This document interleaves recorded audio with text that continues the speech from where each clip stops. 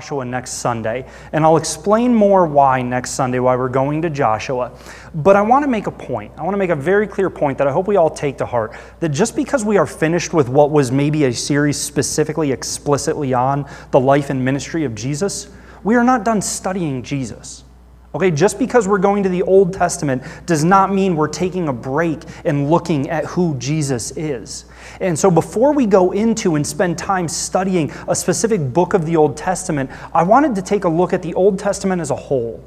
And this was a week that I learned so much this week. There was stuff I rediscovered, stuff I learned for the first time. This was a week where I constantly found myself saying, wow, that is cool. Oh man, like texting my wife, like, hun, did you know this? Had you ever put these two things together? Right? Like, this was a fascinating week, but I want us to spend time doing this rather than just, why isn't this an email or something like that? Because I know in my own life, and maybe you're like me, there's a temptation to revisit the same books over and over and over again. Right? Like, I've spent way more time in the New Testament than I have in the Old Testament. I spent way more time in Romans and Galatians and Ephesians than I have in Habakkuk or Lamentations or goodness, Numbers, right? When was the last time you heard someone say like, oh man, it's been great. I've been spending just like 6 months diving into the book of Numbers. I know I'm guilty of sometimes neglecting the Old Testament and giving an unfair balance to the New Testament. But remember in 2 Timothy, right? What did Paul write in 2 Timothy 3? He says, all scripture is breathed out by God and profitable for righteousness. All scripture. When he wrote that, the New Testament as canon was not complete. He's referencing the Old Testament. And if you look at Jesus, look at these two verses where Jesus frequently in his ministry affirmed the Old Testament. First you have Luke 24:44. Then he, Jesus, said to them, these are my words that I spoke to you while I was still with you, that everything written about me in the law of Moses and the prophets and the Psalms must be fulfilled. The law of Moses was the first 5 books of the Old Testament, the Pentateuch, as it's referred to. Jesus says, yeah, the Pentateuch, that's about me. The prophets, the major and the minor prophets, yeah, that's all about me. The history books, that's all about me. The poetry books, the Psalms, that's all about me. Jesus pointed to what at that time would have been Scripture for the Jewish people, the entirety of Scripture, and he said, that is all about me. It was written about me. It was written to show you me. In John 5:39, Jesus says, you search the Scriptures because you think that in them you have eternal life, and it is they that bear witness about me. And so we as the church, we as individual Christians, we can't neglect the Old Testament if we want a complete picture of Jesus, because they're all about him. And so in this sermon, we're going to look at every single book of the Old Testament, and we're not going to do a whole lot of unpacking of it. This sermon is really, my hope for this is that you come away saying, man, I had never drawn that connection before. I didn't realize that book was about Jesus. I hope that we have a renewed curiosity for, wow, I really want to go and read the entirety of Amos now. We're going to be looking at, here's Genesis, here's how it's about Jesus. Here's Exodus, here's about Jesus. So again, don't necessarily worry about writing everything down. We're going to send this information out. Just listen and appreciate these details. So the first slide we have is the Pentateuch, the law books. Genesis, Exodus, Leviticus, Numbers, Deuteronomy. In Genesis, Jesus is the seed of the woman who will crush the head of the serpent. Genesis 3:15, I will put enmity between you and the woman, and between your offspring and her offspring. He shall bruise your head, and you shall bruise his heel. Isaiah 53:5-10, we see that Jesus is the one bruised. Romans 16:20, Satan is the one crushed underfoot, where his head is crushed underfoot. Ephesians 1:9-10, this has always been the plan. Revelation 20:1-4 and 7-10, again demonstrate that Jesus is the one who was bruised and then crushes the head of the serpent. John 12:27-31, now is my soul troubled. This is Jesus speaking. Now is my soul troubled, and what shall I say? Father, save me from this hour? But for this purpose I have come to this hour. Now is the judgment of this world. Now will the ruler of this world be cast out. That prophecy back in Genesis, Jesus in John is saying this is the time for the fulfillment of that. This is the time when the head gets crushed.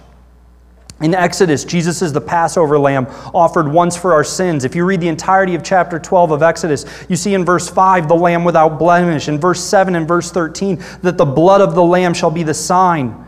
1 Corinthians 5:7, cleanse out the old leaven, that you may be a new lump as you really are unleavened. For Christ, our Passover lamb, has been sacrificed. 1 Peter 1:19 shows that Jesus is the lamb without blemish, as in verse 5. Hebrews 9:14 talks about how the blood of the lamb purifies, like in verses 7 and 13 of Exodus. In Leviticus, Jesus is the high priest who intercedes for his people. Leviticus 16 through 17. Thus he shall make atonement for the holy place, the high priest. Thus the holy priest shall make atonement for the holy place because of the uncleannesses of the people of Israel and because of their transgressions, all their sins. And so he shall do for the tent of meeting, which dwells with them in the midst of their uncleanliness. No one may be in the tent of meeting from the time he enters to make atonement in the holy place until he has come out and made atonement. So Leviticus, this big book, right? This boring book, that's where all the laws are. That's the book that when you get to in your annual reading plan, you're going through and you're tempted to skip through Leviticus because you're like, okay, what does this have to do with Jesus? Well, it's all about the laws. You see the high priest demonstrated. You see the need for atonement. You see the need for sacrifice, for purification of our uncleanliness. And then we get to Hebrews 7:22 through chapter 8, verse 2. Hebrews 7, this makes Jesus the guarantor of a better covenant. The former priests were many in number because they were prevented by death from continuing in office. See, the priests back in Leviticus, they died. Their office was not eternal. Their individual office was not eternal. That's talking about the priests in Leviticus. Now let's look at the priest who is Jesus. But he holds his priesthood permanently because he continues forever. Consequently, he is able to save to the uttermost those who draw near to God through him, since he always lives to make intercession for them. For it was indeed fitting that we should have such a high priest, holy, innocent, unstained. Unstained, that goes back to Exodus. Separated from sinners and exalted above the heavens. He has no need, like those high priests in Leviticus, to offer sacrifices daily, first for his own sins and then for those of the people, since he did this once for all when he offered up himself.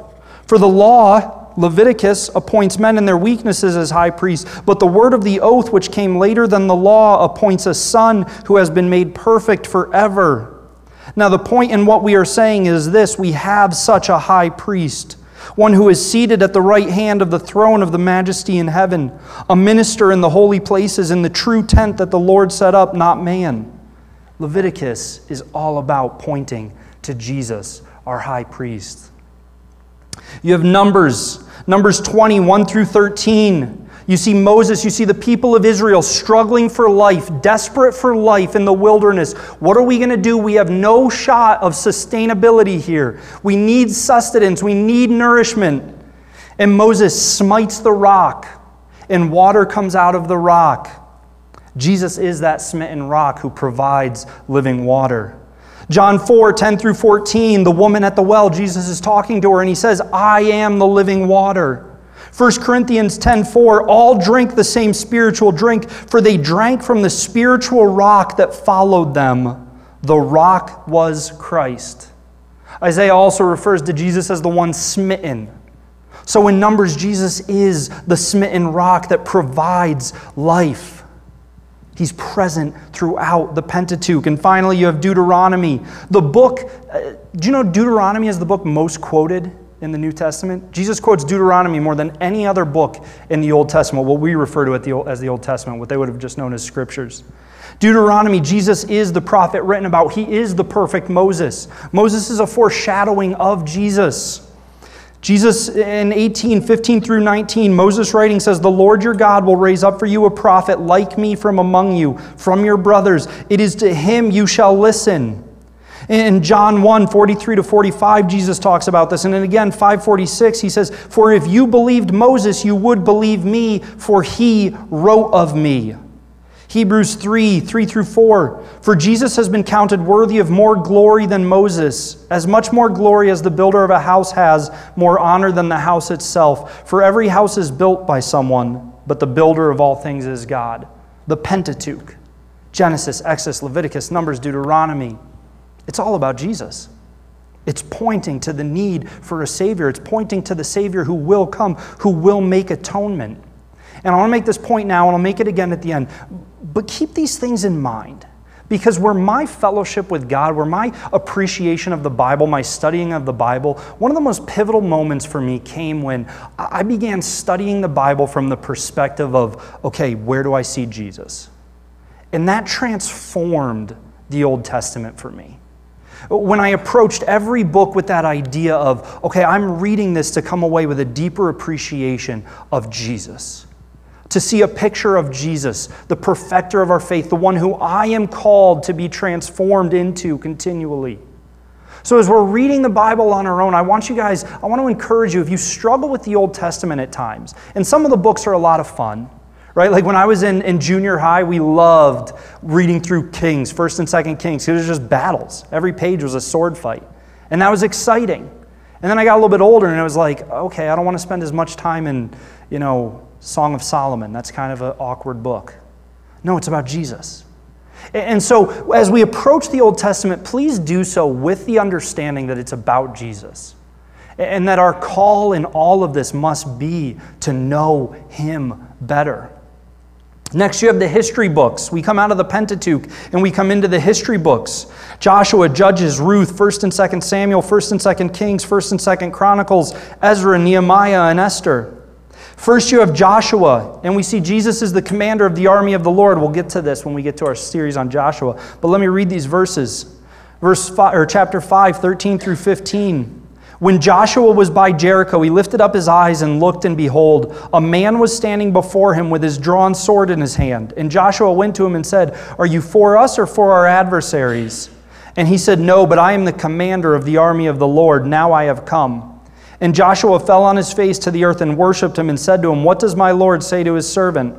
And the commander of the Lord's army said to Joshua, "Take off your sandals from your feet, for the place where you are standing is holy." And Joshua did so. Well, maybe that's just an angel. Angels are referred to as, having places in God's army. Well, we're about to look at Revelation. We're going to see how an angel responds when somebody tries to worship them. Consider that in the other places where angels appeared to people in Scripture, they were not commanded to take off their sandals, for the ground was holy. This is Jesus that Joshua sees in chapter 5. And we go to Revelation 19, 10 through 16. John fell down at his feet to worship the angel speaking to him. Then I fell down at his feet to worship him, but he said to me, "You must not do that. I am a fellow servant with you and your brothers who hold to the testimony of Jesus. Worship God. For the testimony of Jesus is the spirit of prophecy." Then I saw heaven opened, and behold, a white horse. The one sitting on it is called Faithful and True, and in righteousness he judges and makes war. His eyes are like a flame of fire, and on his head are many diadems, and he has a name written that no one knows but himself. He is clothed in a robe dipped in blood, and the name by which he is called is the Word of God. And the armies of heaven, arrayed in fine linen, white and pure, were following him on white horses. From his mouth comes a sharp sword with which to strike down the nations, and he will rule them with a rod of iron. He will tread the winepress of the fury of the wrath of God the Almighty.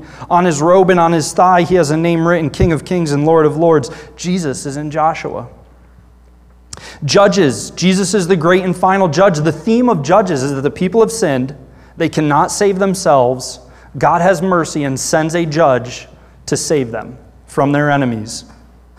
Judges 2, 16 and 3, 9. Then the Lord raised up judges who saved them out of the hand of those who plundered them. But when the people of Israel cried out to the Lord raised up a deliverer from the people of Israel who saved them. Consider this passage in Luke 1, 68 to 75.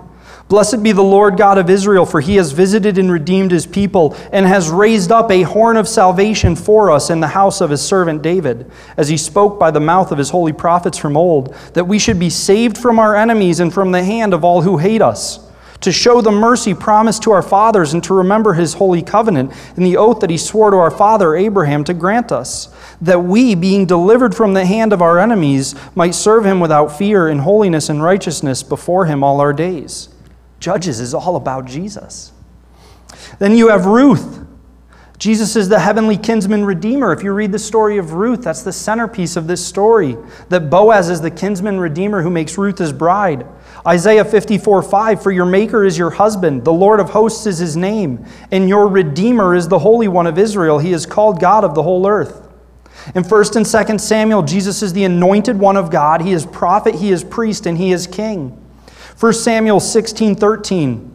Then Samuel took the horn of oil and anointed him in the midst of his brothers, and the Spirit of the Lord rushed upon David from that day forward. You know, Jesus' last name is not Christ. That's not a first name, last name, Jesus Christ.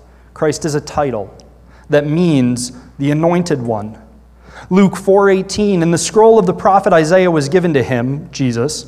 He unrolled the scroll and found the place where it is written, the Spirit of the Lord is upon me because he has anointed me. What we see in 1 and 2 Samuel is foreshadowing Jesus. 1 and 2 Kings, Jesus is King of Kings and Lord of Lords. We just read Revelation 19:16. On his robe and on his thigh, he has a name written, King of Kings and Lord of Lords. And contrast his reign to the reign of earthly kings. 1 and 2 Kings, the battles that I loved as a 7th grader. That was all about Jesus. 1 and 2 Chronicles, Jesus said, this one was cool. This was one of the ones where I'm texting Addie and I was like, whoa, check this out. Like I'm geeking out in my office over this. 1 and 2 Chronicles, Jesus is the glory of the temple of God. 2 Chronicles 7, 1 through 3. As soon as Solomon finished his prayer, fire came down from heaven and consumed the burnt offerings and the sacrifices, and the glory of the Lord filled the temple. And the priests could not enter the house of the Lord because the glory of the Lord filled the Lord's house. When all the people of Israel saw the fire come down and the glory of the Lord on the temple, they bowed down with their faces to the ground on the pavement and worshipped and gave thanks to the Lord, saying, for he is good, for his steadfast love endures forever. Hebrews 1:3. So Chronicles, all about the glory of the temple of the Lord, right? The glory of God in the temple. Hebrews 1:3, Jesus is the radiance of the glory of God in the exact imprint of his nature, and he upholds the universe by the word of his power. John 1:14, and the word became flesh and dwelt among us, and we have seen his glory, glory as of the only Son from the Father, full of grace and truth. You know the word for dwelt there literally means tabernacled. Jesus tabernacled among us. John 2:18 through 21. So the Jews said to him, what sign do you show us for doing these things? Jesus answered them, destroy this temple, and in 3 days I will raise it up. He was speaking about the temple of his body in verse 21. Revelation 21:22. And I saw no temple in the city, for its temple is the Lord God Almighty and the Lamb. That was fascinating to learn that Chronicles is all about Jesus. I mean, that was right, like hands up if you'd put those two together before. I certainly hadn't. That's why I love this week, because it was such a reminder of the richness and the fullness of God's word. Ezra is all about teaching and establishing right worship. In chapter 7, you specifically see this, that Ezra's ministry was to teach and establish right worship. Matthew 7, 28 through 29. And when Jesus finished these sayings, the crowd were astonished at his teaching. For his teaching was as one who had authority and not as scribes. In John 4, going back to the woman at the well, Jesus talks about, true worship. In Ezra, Jesus is the perfect teacher. In Nehemiah is all about rebuilding for God's glory, restoration for God's glory. Nehemiah is all about Jesus, because Jesus is the one who rebuilds and restores. He is our fortress. 1 Peter 2, 5 through 6, you yourselves, like living stones, are being built up as a spiritual house to be a holy priesthood, to offer spiritual sacrifices acceptable to God through Jesus Christ. For it stands in Scripture, behold, I am laying in Zion a stone, a cornerstone, chosen and precious, and whoever believes in him will not be put to shame. Revelation 21 talks about the new holy city where worship will be restored properly, finally. Acts 3:21, Ephesians 4:23 and 24, Colossians 1:19 through 22. Jesus is the one who rebuilds and restores. In Esther, Jesus is the protector of his people. This whole book foreshadows Jesus as the intercessor and deliverer of his people. Look at chapters 7 and 8 in Esther. They're all about an intercessor who protects and saves and delivers the people. 1 Timothy 2:5, for there is one God and there is one mediator between God and men, the man Christ Jesus. We could have also read Hebrews 7:22 through 8, which we already read, that talked about Jesus as the one who constantly intercedes on our behalf. The history books in the Old Testament are entirely about pointing to Jesus. Then you come to the poetry books, Job, Psalms, Proverbs, Ecclesiastes, and Song of Solomon.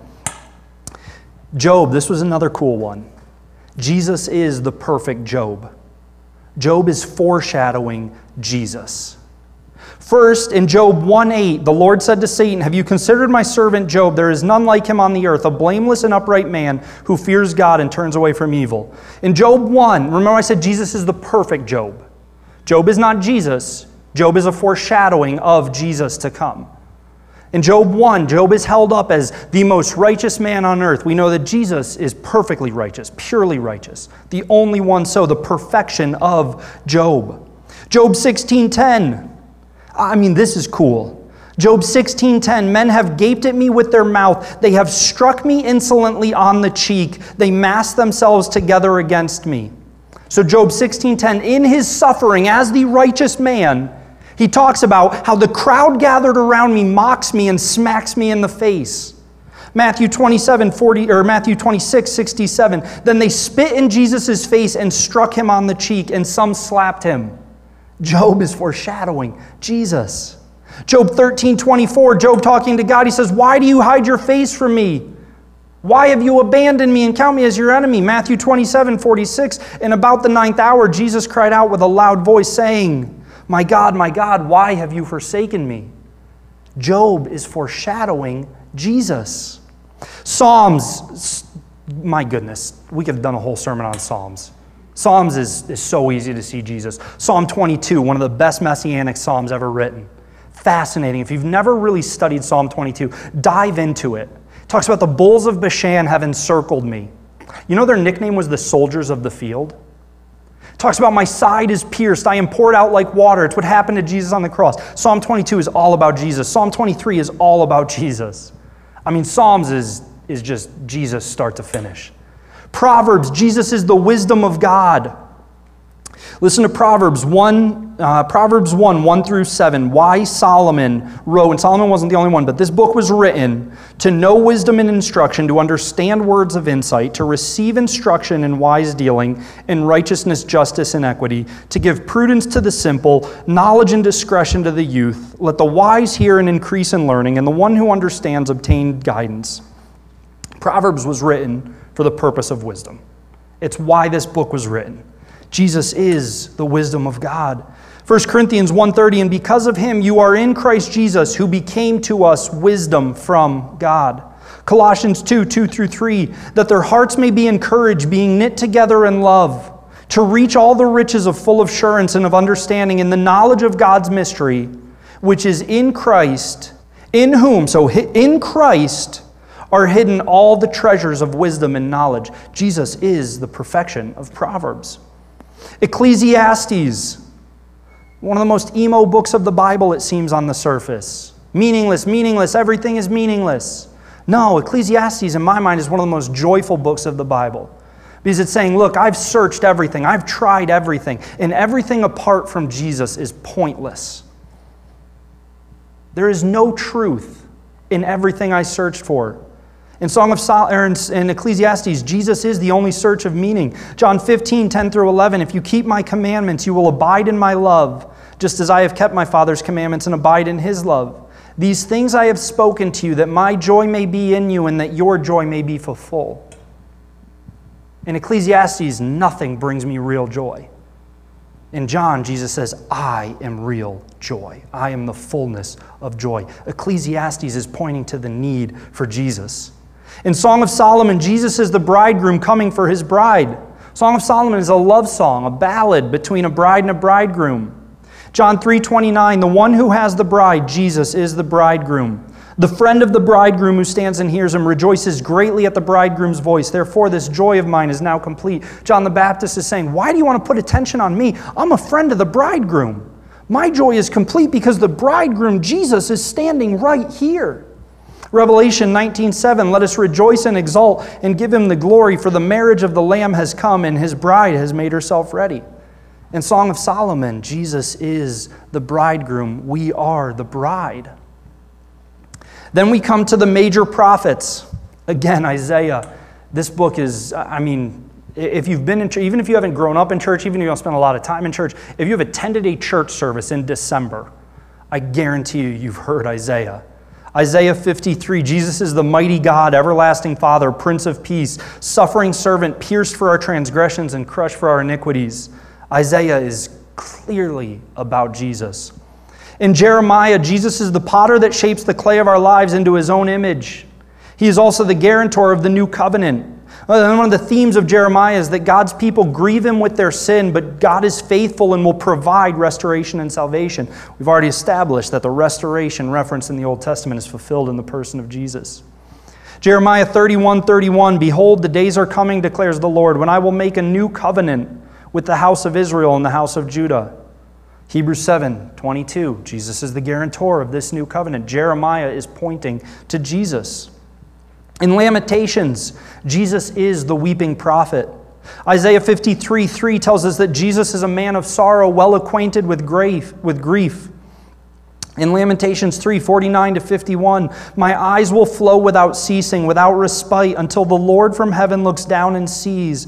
My eyes cause me grief at the fate of all the daughters of my city. Jeremiah, who wrote Lamentations, he's looking at Jerusalem and he's weeping. He's grieving over the fate of Jerusalem, lamenting Jerusalem. Luke 19:41-44, when Jesus drew near and saw Jerusalem, he wept over it, saying, would that you, even you, had known on this day the things that make for peace. But now they are hidden from your eyes. For the days will come upon you when your enemies will set up a barricade around you and surround you and hem you in on every side and tear you down to the ground, you and your children within you. In Luke, Jesus is the prophet who is weeping, lamenting over Jerusalem. In Ezekiel, Jesus is the man of fire who rules from his heavenly throne. Ezekiel 1:26-28 or 8:2, both referencing the same man.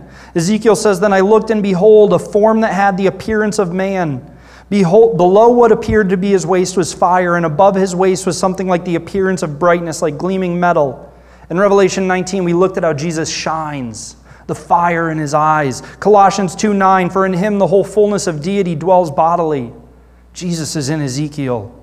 Daniel, Jesus is the Son of Man. He is the one who comes in clouds of great fire. He is the fourth man in the furnace.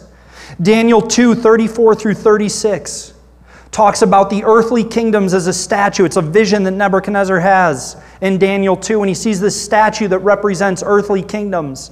And then he sees a stone, and it describes the stone as a stone that no human hands made, a stone that does not come from origins of this world, and it crushes the statue representing the kingdoms.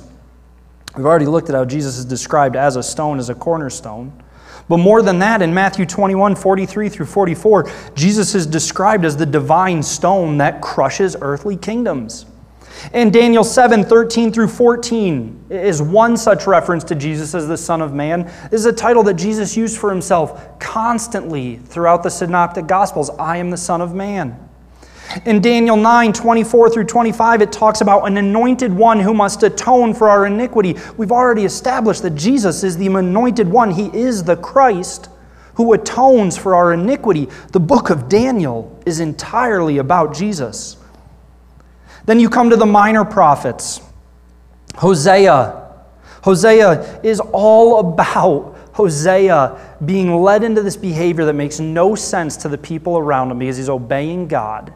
And on first glance, you read through Hosea and you're like, what? Where is Jesus? Well, Jesus is the love of God to the wayward sinner. There's a theme of redemption throughout Hosea. Jesus is that redemption. Listen to Hosea 2:16-20. In that day, declares the Lord, you will call me my husband, and no longer will you call me my Baal. For I will remove the names of Baal from her mouth, and they shall be remembered by name no more. And I will make for them a covenant on that day with the beasts of the field, the birds of the heavens, and the creeping things of the ground.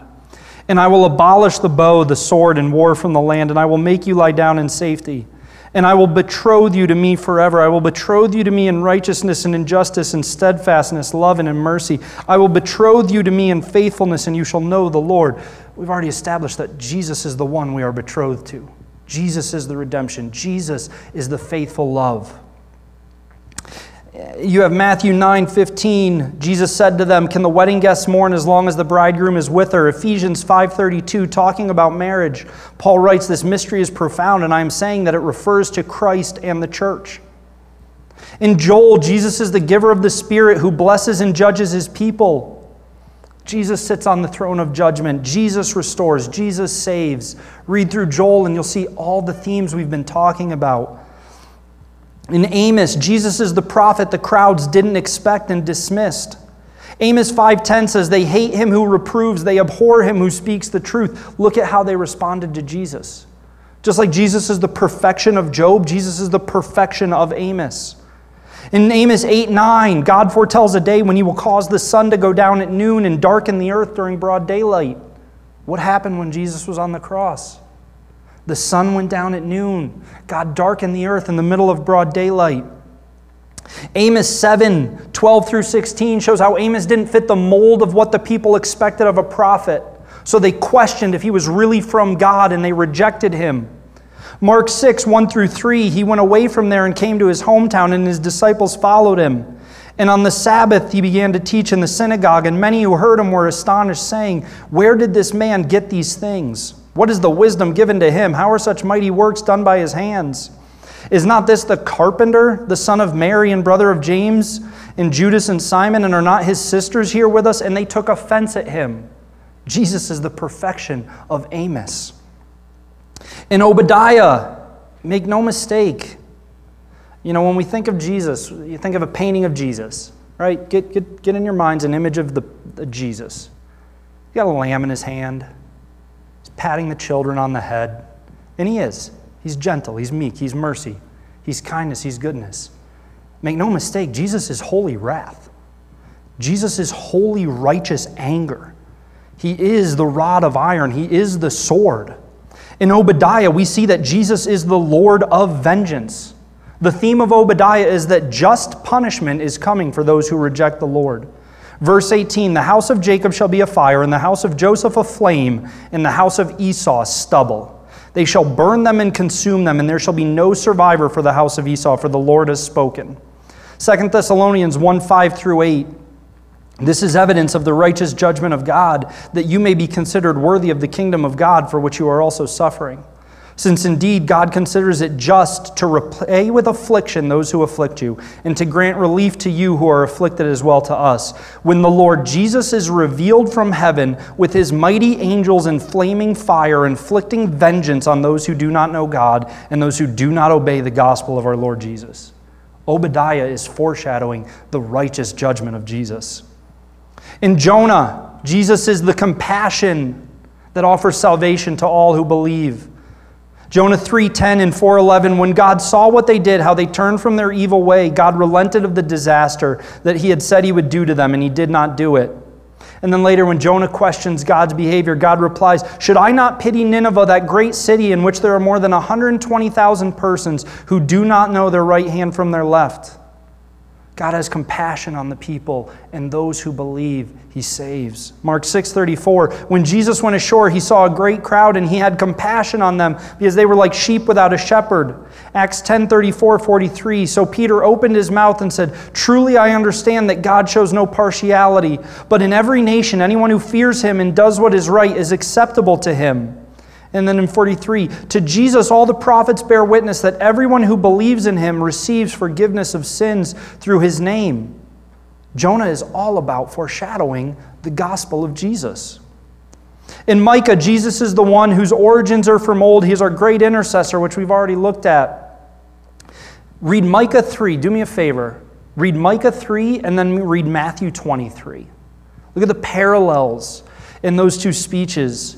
Then read Micah 4 and consider what we read in Revelation about Jesus' imminent rule. Then read Micah 5 and consider what we've looked at about Jesus. I mean, Micah is, every single chapter is about Jesus.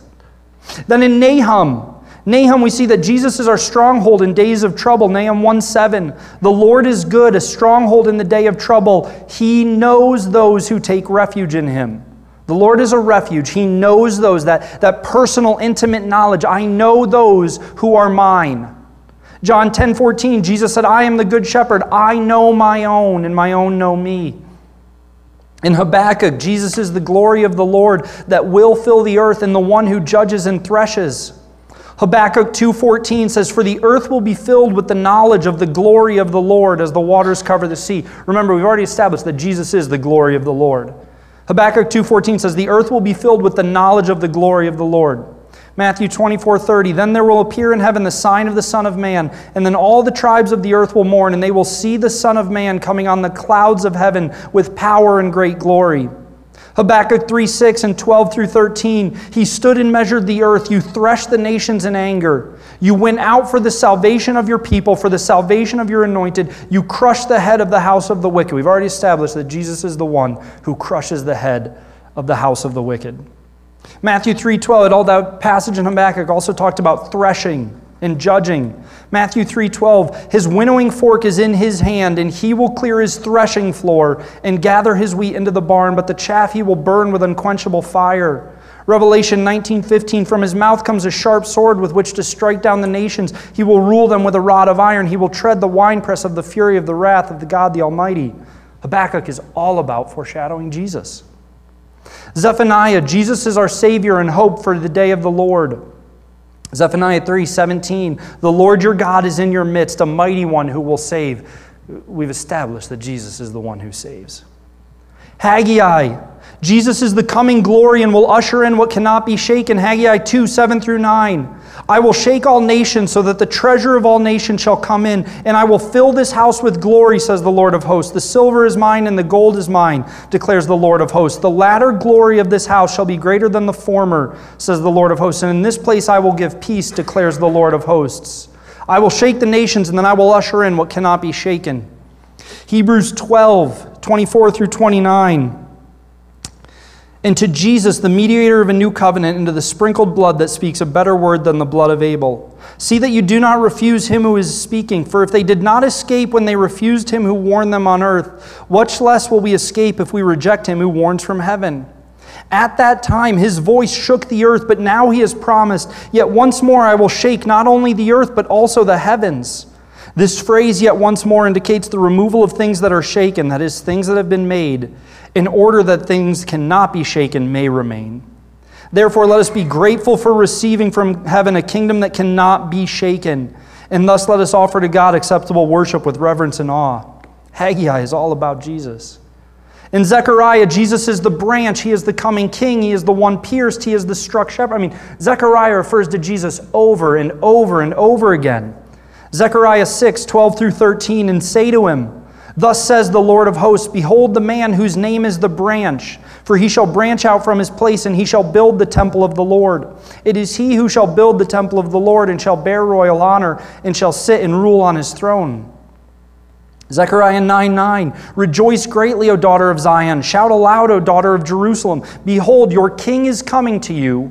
Righteous and having salvation is he, humble and mounted on a donkey, on a colt, the foal of a donkey." Zechariah 12:10, "I will pour out on the house of David and the inhabitants of Jerusalem a spirit of grace and pleas for mercy, so that when they look on me, on him whom they have pierced, they shall mourn for him. When they look on the one they have pierced, they will mourn, recognizing what they have done." Mark 15:29, "When the centurion who stood facing him saw that he breathed his last, he said, Truly this man was the Son of God." 13:7 in Zechariah, "Awake, O sword, against my shepherd, against the man who stands next to me. The shepherd is struck." In Zechariah 13, we know that Jesus is struck. We know that Jesus is the good shepherd.